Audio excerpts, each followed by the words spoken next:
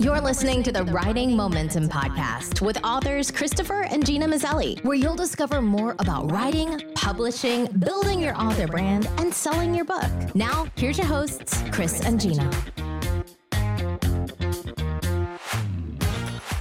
Hi, and welcome to the Writing Momentum Podcast. I'm Gina Mazzelli, and this is my husband, Christopher Mazzelli. Hey. And we're here to talk about avoid this writing trap like the plague. And we are talking today, Chris, about this writing trap that sneaks in just about any kind of writing. Yeah, this is a writing trap that you will see often, so often that you might say, wow, that seems like a cliche.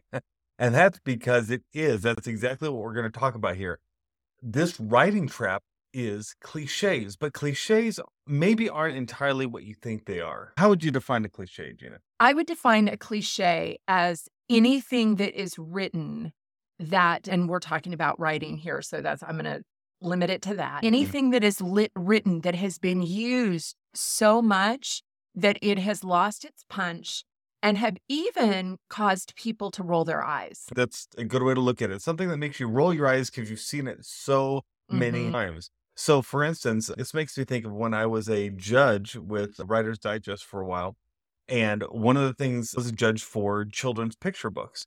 And I received literally hundreds of children's picture books that people would send in for the contest. And then I had to judge them, right? And say, here's the ones who win, here's the ones who don't. And what I was surprised with was how many common things that I saw among those manuscripts. And one of the biggest ones was the cliche of once upon a time. We grew up, many of us, with books that started with the words once upon a time. And so when we write our children's material, we want to start like that. But those words have become a cliche. And by starting your book with once upon a time, unless it's like a fractured fairy tale, right, that's trying to make fun of that genre, it doesn't really work anymore because it's been done so much. So if you're writing a children's book, you don't want to start with words like that because they become a cliche. And that could be said for, I think, for a lot of words that you put individually in a book. If you're having characters talk and in their dialogue, they're saying things that are cliches, it's okay once in a while, but if you do it too often, it becomes cliche. It becomes cliche and it loses its punch. Chris is talking about children's books, but this is in all writing. This can be in nonfiction as well. One of the ones that has become very popular right now that every time I hear it, I just cringe on the inside is when a speaker or a writer tells me they're going to unpack something. I've gotten to the place where I'm like, okay, I loved that when it first came out, but that's about 10 years ago, and we need to come up with a new way of saying it. Another one would be for the nonfiction writer, the advice that we've been given. Pull yourself up from your bootstraps, or you've gotten out on the wrong side of the bed in the morning. This is our job as writers to come up with a new way of saying what maybe has become a cliche. Yeah, to be more creative. Yes. It's been said like this 100 times before. How can I say the same thing, but in a new and fresh way? Right. And sometimes you'll see that the books that strike you most, the lines that strike you most, aren't the ones that are necessarily completely original, but the ones who say something that you know and agree with deep down inside, but they say it in a way that you never quite thought of it that way before. You've never heard a phrase that way before, and it sticks with you. That's the thing that really grabs you. And I think it's that unexpected, because sometimes if you're talking about something or you're writing a scene or you're writing a chapter or you're writing an article or a blog post, the thing that will really resonate with people is the unexpected. It's taking something where they think they know where you're going, and then you flip it on its head, or you twist it in such a way, in some fresh way that makes people go, oh, I never thought of it like that before. Yeah. And so this happens a lot with individual words, but it can also happen in scenes. There are scenes that we put in our books that are cliche, and these also show up in movies, in movie scenes. So what's an example of a scene that you would say, man, that is totally a cliche? And I will put a little bit of a disclaimer on this to say that some of the most popular movies or companies that produce movies live on cliches. They have made a whole kind of genre on cliches. And that is okay. That's their model, that's their genre, that's what they've created, and that's what they're doing. But I automatically think of the meet cute in the movie where the girl is got something super heavy in her hands, and she turns and she, of course, bumps into the billionaire because she's the overworked woman, and she hits the billionaire and loses all her packages or whatever. And he sits there and helps her gather them all up. And then they have this moment where they lock eyes. Yep. And they have this connection. I admit, I watch some of those movies myself and they're fun, but that is a cliche. It's a cliche. And I think the reason it's a cliche is because everyone does it the same way. It's always the woman has the files or the papers. She always runs into the man. The papers hit the floor. They bend down and then their eyes catch each other on the way up, right? It's done the same way every time. And I've seen it done in books that way too.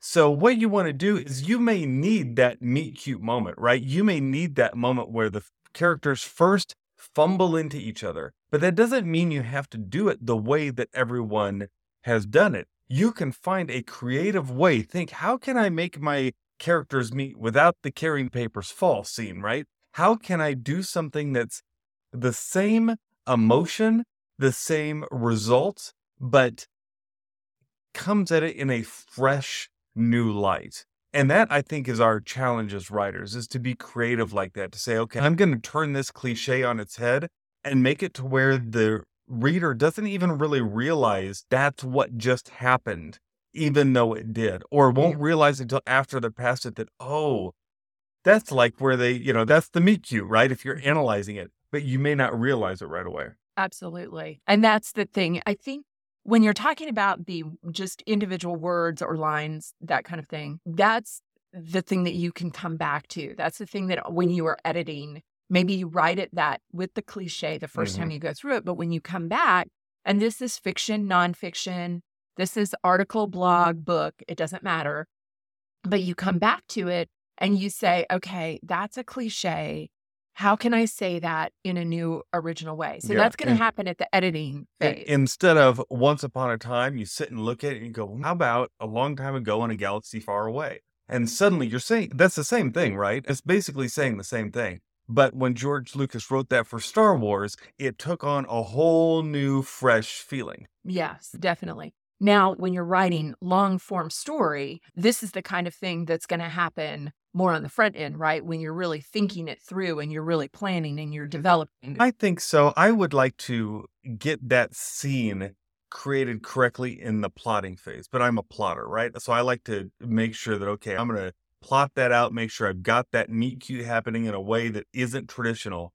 But that said, don't let that stop you from moving on. It's totally fine if you want to do the way it's always been done and then go back in the editing phase and say, okay, this scene needs to be a little fresher. Something more exciting needs to happen here. And then you change it up and build it up. And sometimes then you can tie that in to a scene later in the book that will really become meaningful. And then the whole thing takes on a whole new light. We should definitely do a podcast about tiebacks That'd because be we great. use them quite a bit. You can use them in fiction. You can use them in nonfiction. You can use them in an article. You can use them in a blog. It doesn't matter. That's a teaser. We'll do that one for We'll sure. do that one for sure. Tiebacks, weaving those things in. So yeah, we'll look at that. So cliches can be words, once upon a time. Cliches can be scenes, like the meet cute. Cliches can also be the entire structure of your story, which can be a little scary, honestly, to think that, okay, am I writing something that's already been done? And the truth is, almost everything has been done, but you can still write it in a fresh way. And so one of the things that we were talking about earlier was who uses formulas so well and has almost turned them into a cliche. And that's Hallmark, right? They do that with Hallmark movies. They have got a formula they use, and you expect certain things to happen in a Hallmark movie, but it works for them because that's their formula and that's Hallmark. But there are other competitors now who've come on the scene who, like Amazon Prime or other services, that decide, oh, we want to create something that's like a Hallmark movie. So they take a similar formula and they try to do the same thing. But because it's not under the Hallmark brand, it doesn't come across as formulaic. It comes across as cliche. It's like they're copying Hallmark. And so what they need to do is they need to say, how can we change the structure of this to give it a twist, give it something unique that's different, that separates us from that industry standard? They do. And they start bringing in different types of meet cutes. If you want to have a kind of a fun exercise for yourself, go ahead and watch a Hallmark movie and then watch an Amazon movie and look for the differences, look for the ways that they've tried to freshen it up or ways they've tried to make it more their own. Really encourage you with those, not only to watch them, and watch them back to back, but sit down with a piece of paper and outline them as they happen. What happens in what order in this? And you'll see that there is a definite correlation between, if you pick two romantic movies, there's going to be a definite correlation between those. If you pick two adventure movies that have happened over time, you're going to find correlations. But then you can also see where they vary and where they diverge from the norm. And that's where it just becomes fascinating. That's great. So today we are talking about helping you identify and avoid cliches in your writing, whether that is in fiction or nonfiction, just in any form. Look for those things that have been done. Look for those things that have been overdone. Look for those things that are no longer fresh and come up with a more creative way of saying that or completing that. Absolutely. We hope you enjoyed this episode. If you did, please rate, review, subscribe, and share with someone that you know. It really helps if you subscribe to it because then you won't miss the next one when we talk about, what did we just say we were going to talk about? We were going to talk about, what are we going to talk about? The tiebacks. The tiebacks. How quickly I need to write it down. We're going to do tiebacks in one of our upcoming episodes here. And if you don't want to miss that, and I strongly recommend you don't because it's such a powerful writing technique, subscribe. When you subscribe on your podcast app or on YouTube, you'll be sure you'll get notified when the next episode comes out and you won't miss a thing. So we thank you so much for joining us. We appreciate it. We love you guys. You're awesome. And remember the what, Gina? Together we have writing momentum. Bye-bye. You've been listening to the Writing Momentum Podcast with authors Christopher and Gina Maselli. Don't forget to subscribe and get the show notes at writingmomentum.com/podcast. Until next time, we hope that you have writing momentum.